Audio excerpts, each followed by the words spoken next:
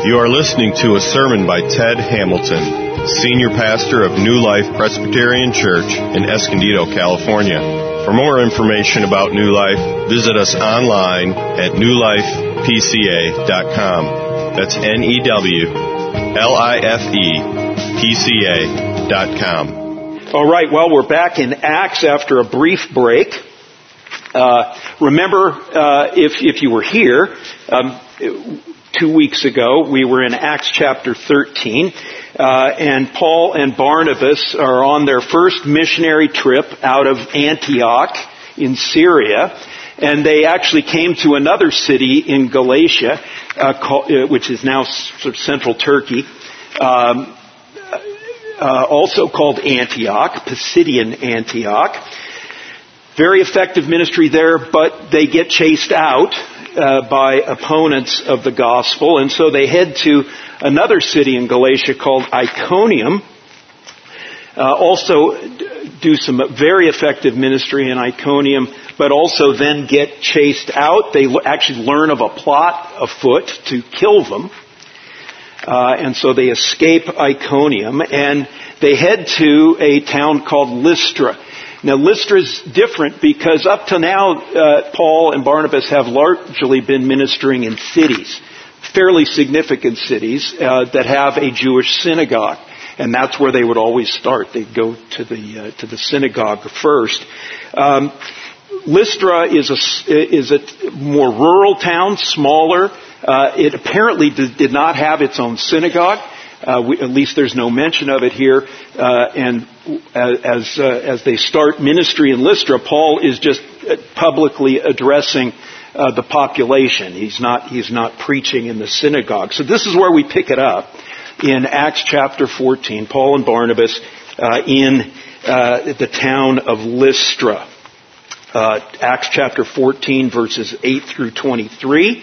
I would urge you, if you have a Bible, especially you have a study Bible, they usually will have maps in the front or the back, and usually one of those maps has Paul's missionary journeys indicated on it. It's helpful to look at those maps. You can kind of place these places on the map. If you don't have a Bible with you, the text is printed for you in the worship folder. And I'm going to ask if you're able to please stand for the reading of God's Word. Acts chapter 14, starting at verse 8. Now at Lystra, there was a man sitting who could not use his feet. He was crippled from birth and had never walked. He listened to Paul speaking, and Paul, looking intently at him and seeing that he had faith to be made well, the actual literal rendition there is faith to be saved, said in a loud voice, "Stand upright on your feet." And he sprang up and began walking. And when the crowd saw what Paul had done, they lifted up their voices, saying in Lycaonian, "The gods have come down to us in the likeness of men." Barnabas they called Zeus, and Paul Hermes, because he was the chief speaker. And the priest of Zeus, whose temple was at the entrance to the city, brought oxen and garlands to the gates and wanted to offer sacrifice with the crowds. But when the apostles Barnabas and Paul heard of it, they tore their garments, rushed out into the crowd, crying out, "Men, why are you doing these things? We are also men of like nature with you, and we bring you good news, that you should turn from these vain things to a living God, who made the heaven and the earth and the sea and all that is in them. In past generations, he allowed all the nations to walk in their own ways, yet he did not leave himself without witness, for he did good by giving you rains from heaven and fruitful seasons, satisfying your hearts with food and gladness."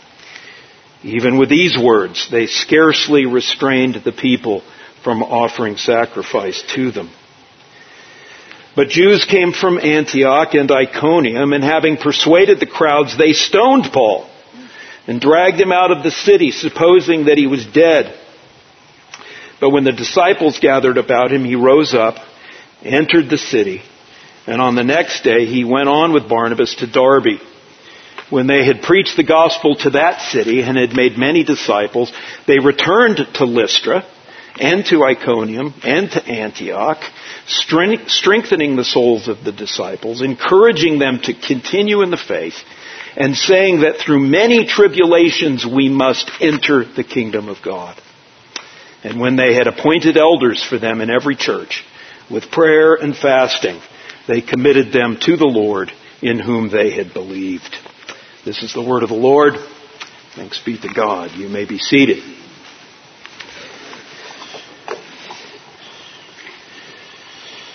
Let's ask for the Lord's help. Blessed are you, Adonai, King of the universe. Your word is a lamp to our feet and a light to our path. Please give us grace today to receive your truth in faith and love, and please give us strength to follow on the path that you set before us. And we pray these things through Jesus Christ our Lord. Amen. Well, it might be hard for some of you, especially you younger people, to relate, but back in the day, The Wizard of Oz would be shown on network television only one time a year. Remember that? That was always a special occasion. At my home, we would gather as a family and watch The Wizard of Oz. Loved doing that.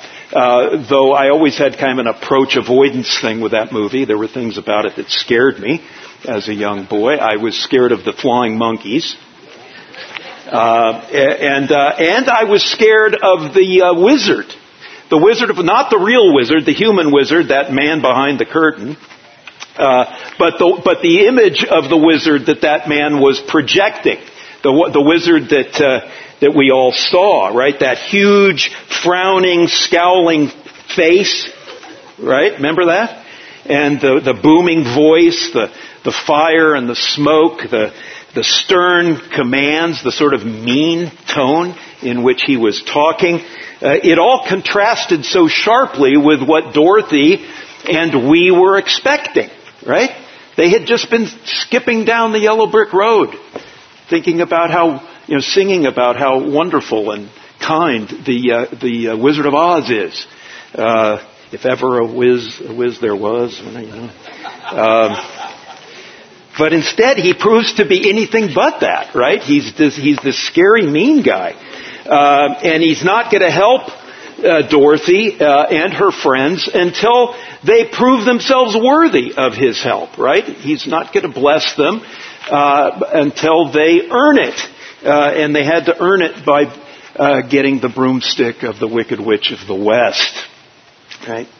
Now, why am I bringing all this up? Well, I'm bringing it up because I have no doubt that there are people in this room, and certainly there are people if this doesn't describe you, who think of God like the Wizard of Oz. That he's like the Wizard of Oz, right? That he's this unsmiling, unkind, unmerciful, stern, demanding God. Someone you have to prove yourself to. Someone you have to, who doesn't love you unless you earn it. Someone who doesn't bless you unless you earn it. And you're never sure if you're going to be able to do it. A lot of people think of God that way. And if that's you, if you tend to think of God in that kind of way, you really need to check your preconceived notions about who God is against what the Bible says about who God is. And what you discover when you do that is that God is not like the Wizard of Oz at all. Right? You learn a lot of amazing things about God, good things. So in this episode, in Paul's and Barnabas' ministry, this first missions trip they took together, particularly as they minister here in Lystra and Derbe, we get some insight into some things that are true about God, okay? And that's what I want to cover with you today. Number one, we learn about the character of God, the character of God himself. Number two, we learn about the character of God's substitutes. Sometimes we put something else or someone else in God's place, and those things have a certain character as well. So the character of God substitutes. Third, we're going to learn about the longing of human hearts, a deep longing that at its deepest level is actually for God. And then finally, we're going to learn a tough truth, a hard truth about the certainty of a rough road to God's kingdom. It's going to be a rough ride. So buckle up. So first then, that's where we're to go. That's those four things. First, the character of God. What do we learn about Him? Well, we learn first from what Paul teaches, right? He rushes out to the crowd with Barnabas, trying to stop this worship of them as gods. And Paul speaks, and you learn, verse 15, that God is alive and He's powerful. Right? And of course that power is implicit in the fact that Paul identifies Him. He really starts the gospel where the Bible starts, right? With creation. That God is the creator. That everything that exists, God created and sustains. So He's living and He's powerful. You learn verse 16 that He's also, unlike the Wizard of Oz, not quick to judge. That He gives people, He gives nations space, time to turn to Him. And that's what He has been doing. You also learn even more than that at verse 17, that God has been and continues to be continuously generous and good and gracious. In fact, we're just surrounded by His generous goodness all the time. So much so that we almost miss it. Right? It's sort of like, fish swimming in the ocean. They probably aren't thinking so much about the ocean. The ocean is just the environment in which they live. We as human beings live in an environment that is constantly full of the gracious, generous goodness of God. And, part of the seriousness of sin is that we forget that. Is that we don't acknowledge it. So without asking for anything, without asking us to earn it, to prove it, what does God do? He creates conditions on earth that allow you and your family and me and my family to eat and to be productive and to be glad and have joy. To love and appreciate beauty. Do you know the one that is behind the joy you experience is God Himself?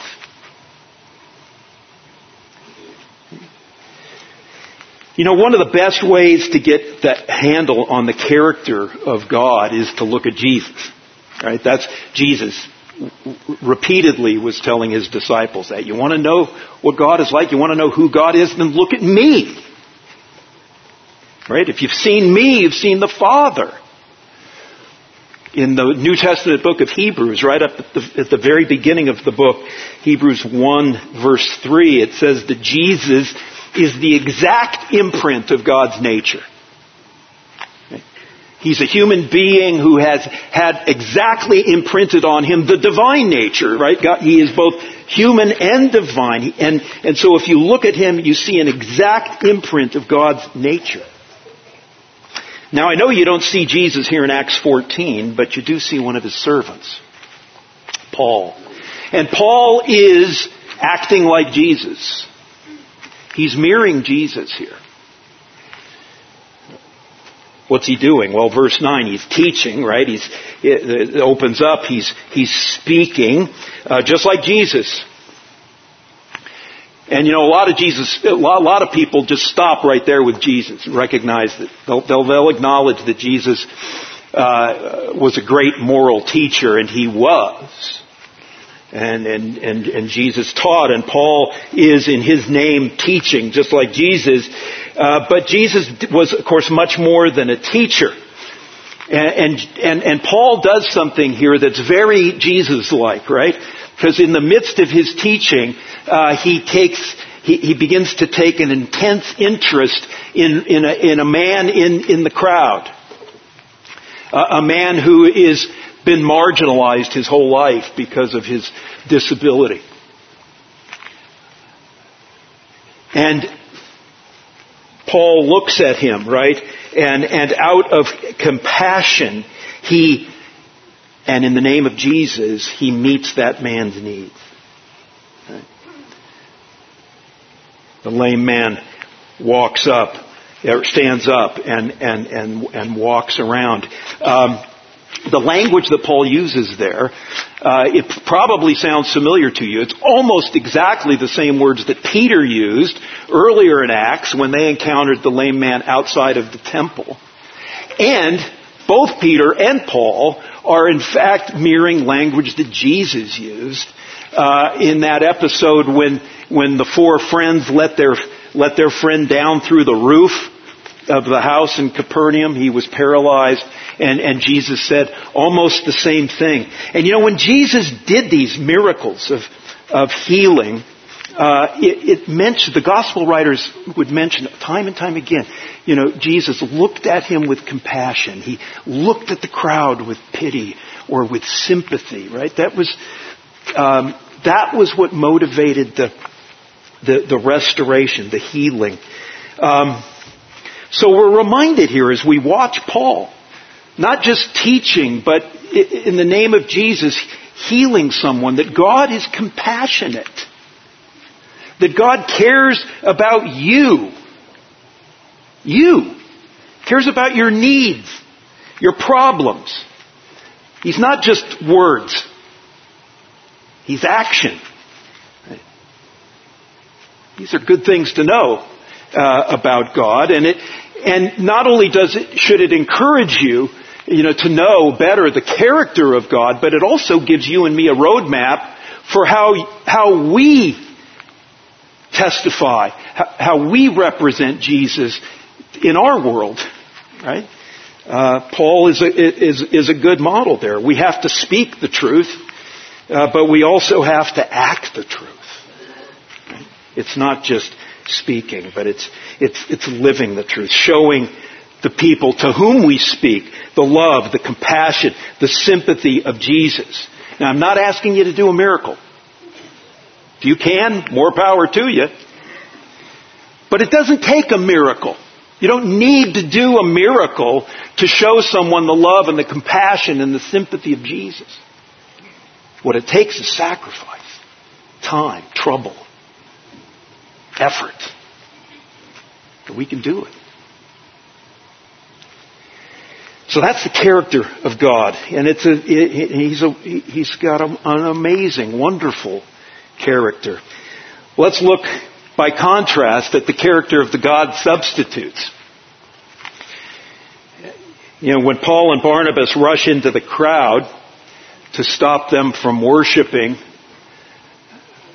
them as Hermes and Zeus, Barnabas got top billing, Zeus.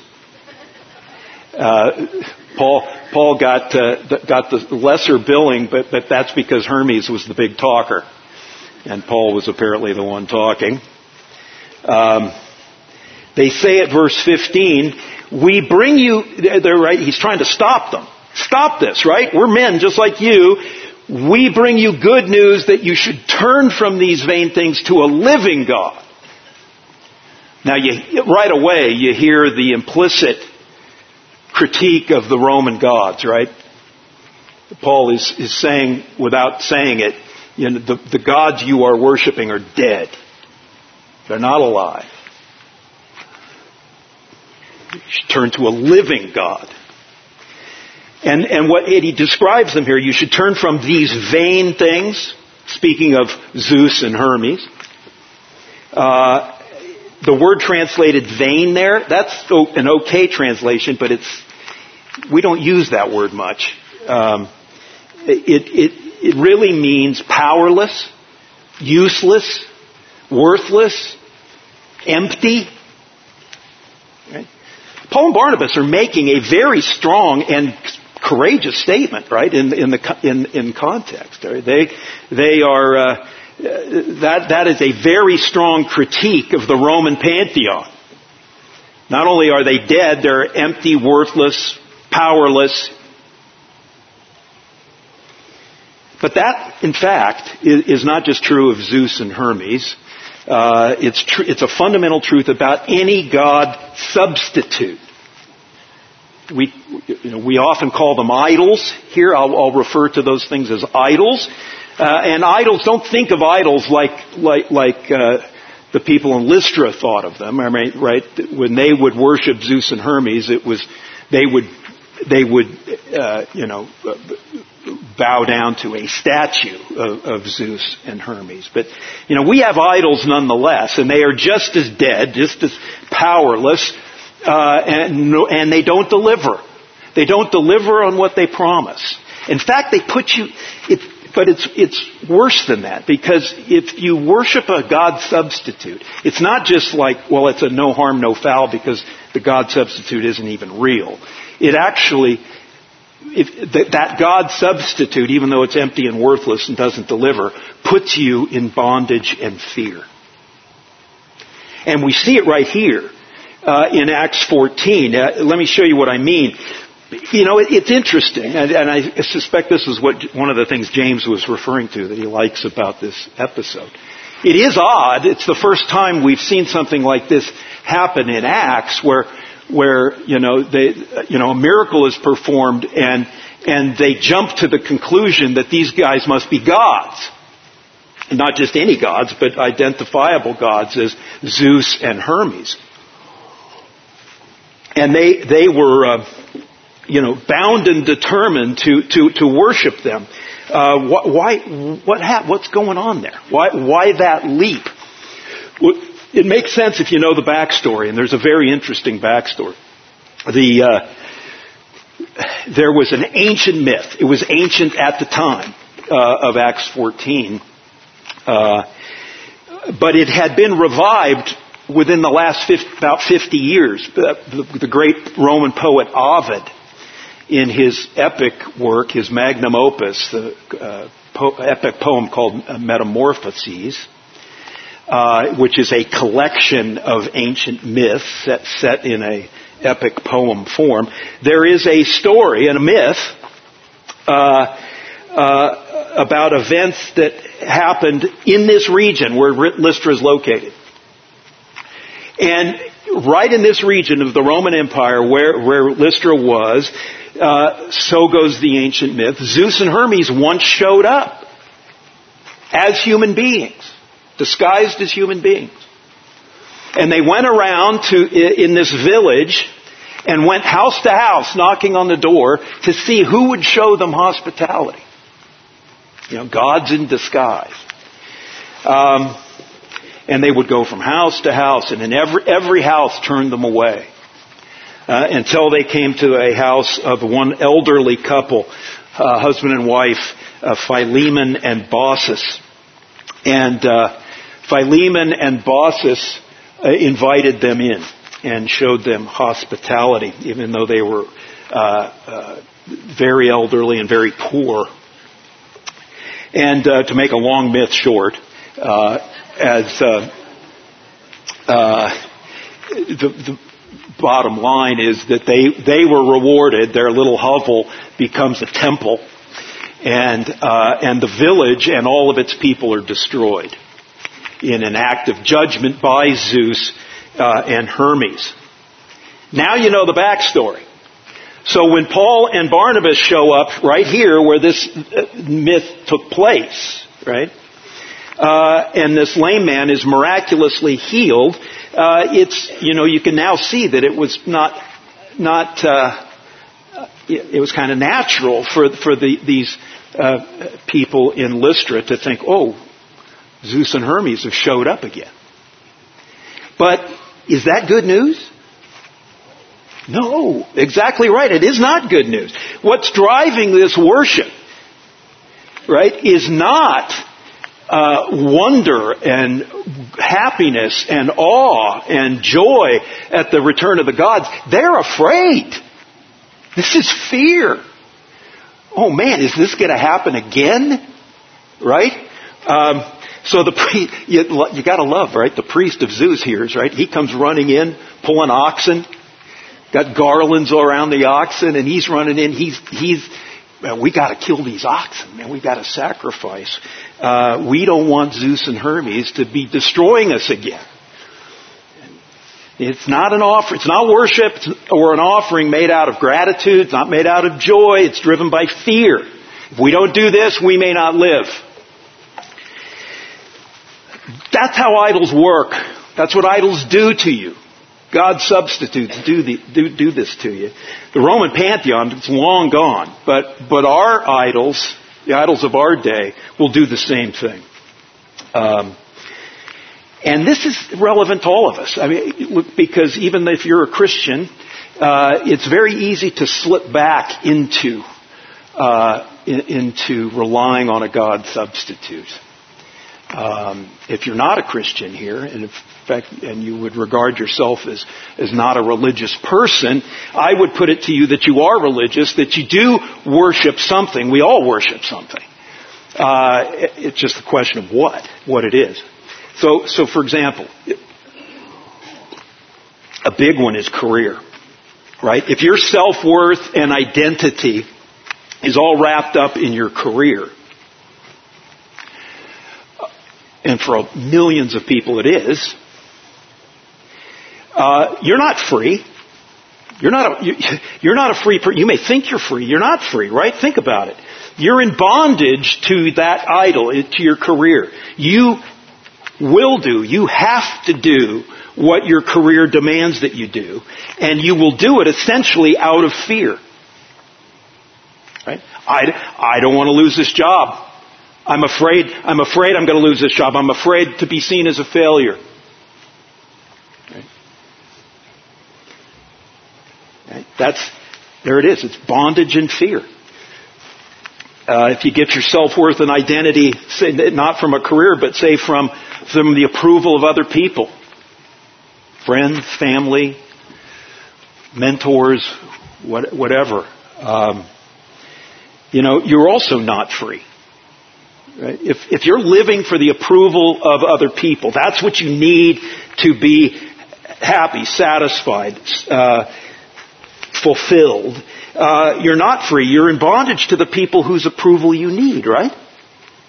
You have to do what you need to do, what they require you to do in order to get and keep their approval. But the whole time you're living on pins and needles because you never know when they're going to change their mind. And you young people particularly know this. It's adults deal with it too all the time, but young people, we deal with it in sort of an unfiltered way, in a kind of a cruel way, right? You might be in the in-group in your school this week, and then you show up on Monday and you're out, and you don't know why.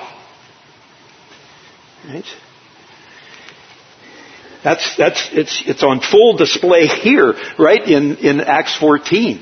One moment they're ready to bow down to and worship Paul, and in literally the next breath, verse 19, they're stoning him. You know how fickle a crowd can be? How on a dime people can change their minds, change their opinions of you. They stoned him unconscious. They thought they'd stoned him to death. But he was just unconscious. They dragged him out of the city thinking he was dead to be exposed to the wild animals, a shameful death for a Jew. Man, people are fickle. And if you live for the crowd, you're going to be living in bondage and fear. You know, a big one, and I'll stop here, but you can find all sorts of idols. You know, a big one right now is Mother Earth. Or I'll say Mother Nature or planet Earth, right? And if you're worshiping the planet, and a lot of people are, you're going to live in constant fear, right? Of what? Climate change, right? Global warming, overpopulation, hydrocarbon emissions, you name it. Now, of course, I'm not saying that Christians shouldn't be good stewards of creation, right? We need to be. Those things matter. We have been given the planet to steward it well, but not to worship it. And you know, there's a thing, I just heard about it on NPR, climate anxiety. Have you heard about that? That a lot of young people are suffering from what people are calling climate anxiety. They're watching the planet, you know, self-destruct in their view, and they're anxious about it. And if you don't think this is religious, did you hear President Biden a few days ago? In an interview, President Biden said that the next generation, unless they get a handle on climate change, the next generation is damned. Man, I don't even preach that strongly. What? He just damned a whole generation because they haven't sufficiently worshipped planet Earth. Bondage and fear. That's what God's substitutes give you every time. Every time. Well, how do you get back to the real God? That gets us to the third point, the longing of the human heart. James K.A. Smith, I think he's generally known as Jamie Smith, was a philosopher and a theologian at Calvin College. He put his finger on something that I think most of you experience. Most of you know what he's talking about. And he writes this, don't you feel it? Don't you have those moments of either foreboding or on the cusp elation where you can't shake the sense that there must be something more? Do you know what he's talking about? For Jamie Smith, it's often associated with music. He writes about times when he listens to music, and music, sometimes classical music, sometimes the words of modern music put him in touch with something that's just out of reach. Gives him that sense that there's something there. C.S. Lewis was all over this, right? He experienced these longings, he called them, in Mere Christianity, he writes this: most people, if they had really learned to look into their own hearts, would know that they do want, and want acutely, something that cannot be had in this world.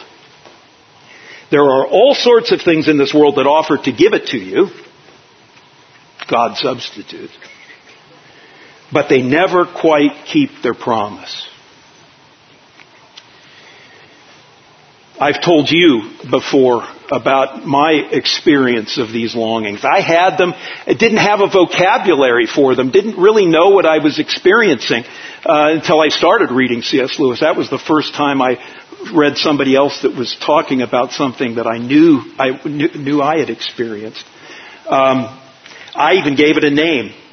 I called it the frustration of beauty. Because it would come on me. This sense, this longing would come on me usually when I was gazing at natural beauty. When I was standing in Yosemite Valley. When I was standing on the rim of the Grand Canyon. When I was walking a trail in Zion National Park.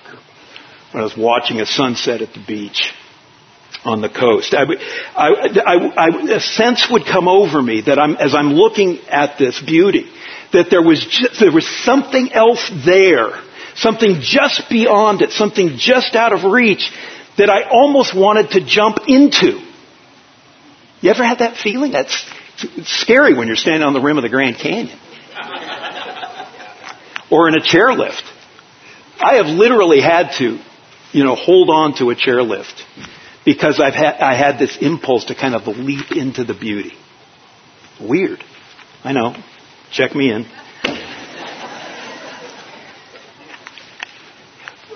What I'm saying is don't ignore those things. Don't ignore that sense, those longings. Don't make light of them.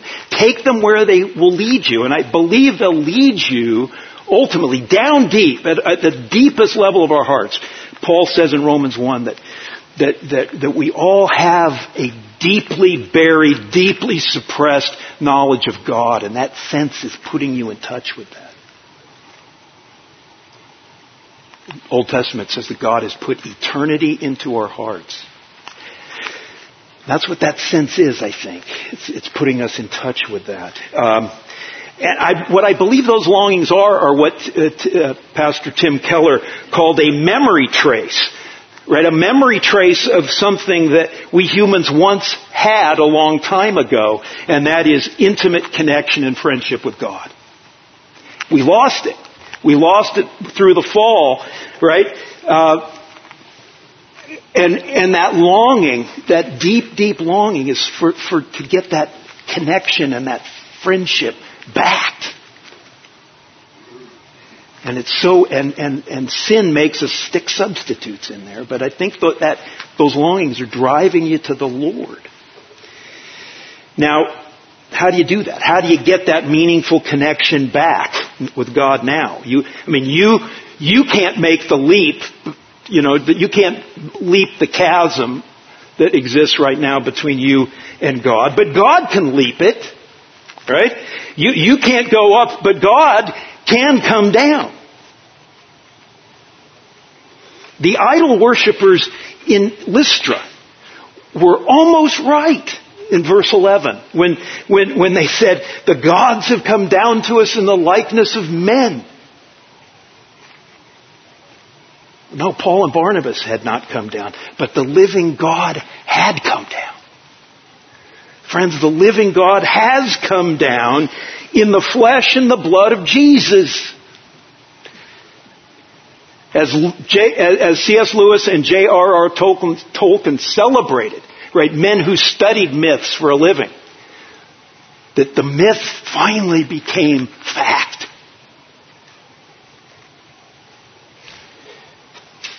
What career can't give you, what human approval can't give you, what planet Earth can't give you, Jesus can give you. And only Jesus. Right? To really know that you are fully known and fully loved. To know that you're forgiven. To have your shame covered. To know that justice will ultimately prevail and that all things wrong will be set right. To have peace in the midst of all the craziness. To have all your fear vanquished. Fear of failure, fear of poverty, fear of not fitting in, fear of being alone, fear of death itself. When you put your life in the hands of the God who came down in Jesus Christ, when you put your life in the hands of Jesus, by faith, Jesus' life, death, and resurrection will make all of these realities true in your life. Right? Everything that the idols don't deliver, Jesus will. Okay, finally. I'm not saying that if you put your faith in Jesus, then everything's going to be great. Right? Neither did Paul. Neither did Jesus. Right? The fourth point is the certainty of a rough road to God's kingdom. After Lystra, Paul and Barnabas go to Derbe. They have this effective ministry in Derbe. If you look at the map, they should have just kept going in the same direction. They were eventually headed back to Syrian Antioch, right? To the church that sent them. They could have just gone straight on the Roman road and gotten there quickly. But instead they looped back, went the other way, and went back to the very same cities where their lives had been threatened. And again, it shows both the faith and the courage of Paul and Barnabas. They went back to Lystra, back to Iconium, back to Pisidian Antioch. And what did they do? Along the way, it says they encouraged these new believers in these new churches. They appointed elders for them. They urged them to remain in the faith, to continue in their faith in Jesus. And one part of that encouragement is sort of this sober reality check. Continue in the faith, your faith in Jesus, because you need to know, verse 22, that it is through many tribulations we must enter the kingdom of God.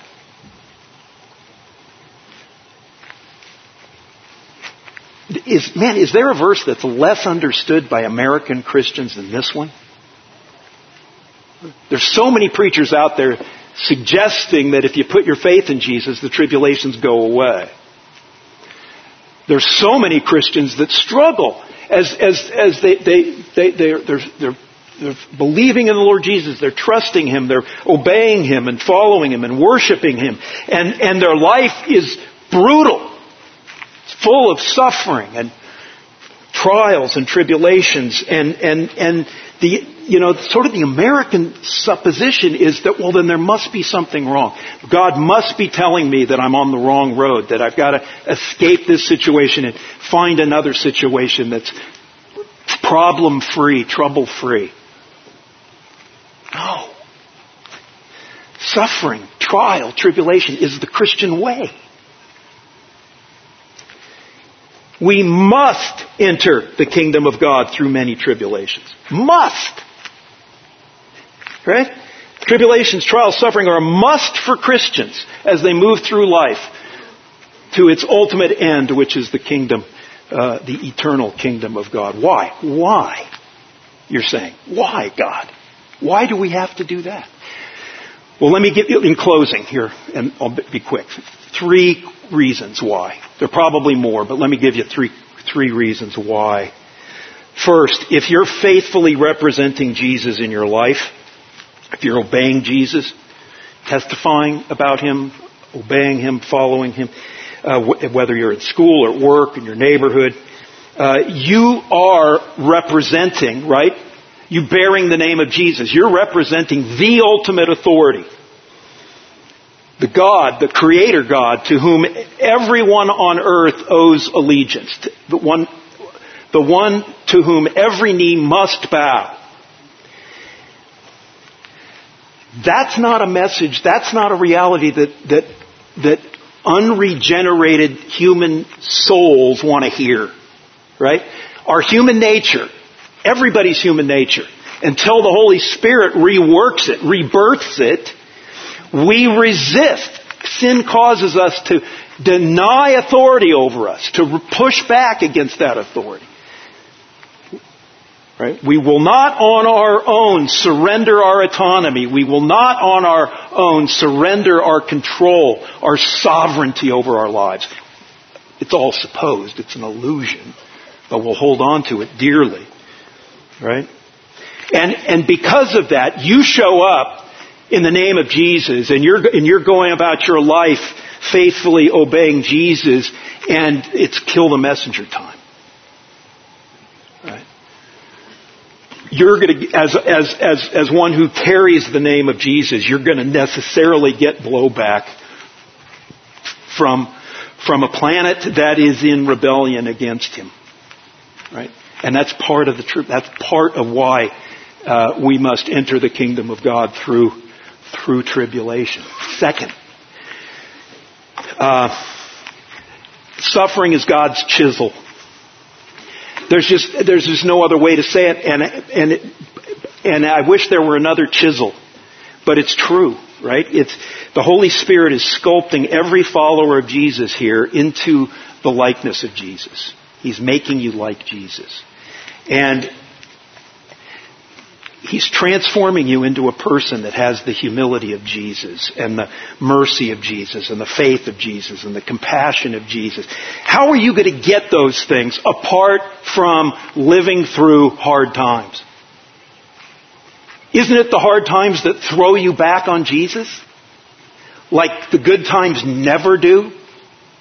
Isn't it the hard times as you look back, it's the suffering and the tribulation that you've come through that has made you a better person, more like Jesus? It's true. It's certainly true in my life. C.S. Lewis said it well. Pain insists upon being attended to. God whispers to us in our pleasures. He speaks in our conscience, but He shouts in our pain. He shouts in our pain. I don't minimize that pain at all. It's brutal. We don't ask for it. Never wish it on anyone else, but God will put us through it because it's His way of transforming us into His image. And third and finally, and I'll close with this, we go through tribulation. We suffer and experience trouble and trial and tribulation because suffering and sacrifice are inseparable from love.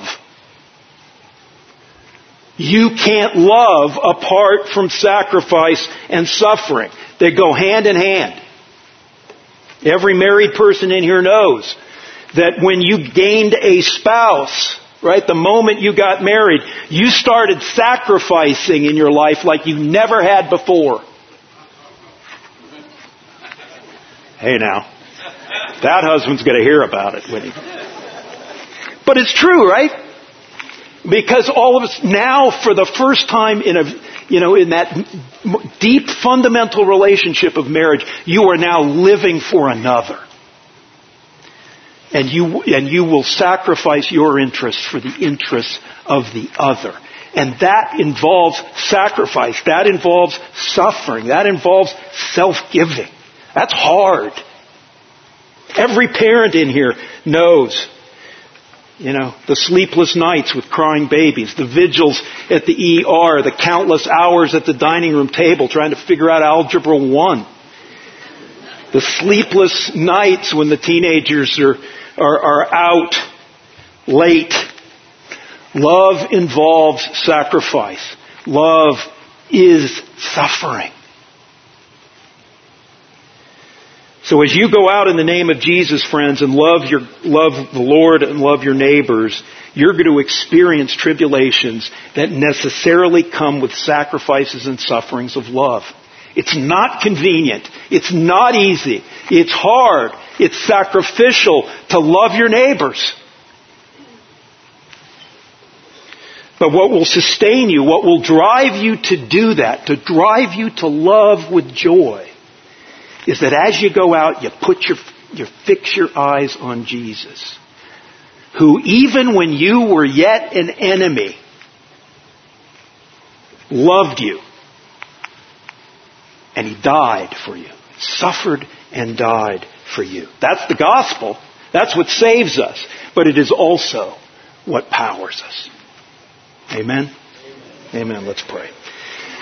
Father, thank you for this amazing story of Paul and Barnabas in Lystra and Derbe, and for what we learn about you. Thank you for being the good, gracious God that you are, who has bridged the gap between us by coming down in the person of your Son, Jesus. Lord, forgive us where we have gone off the rails and gotten our hearts wrapped around God's substitutes. I pray for those who have not acknowledged you, have not come under your lordship. Lord, I pray that they will, and be released from the bondage and fear that their idols are now subjecting them to.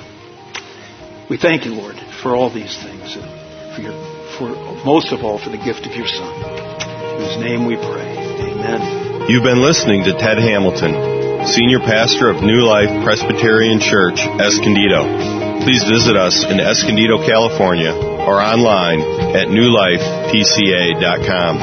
New Life Presbyterian Church Escondido reserves all copyrights as applicable by law. Thank you for listening.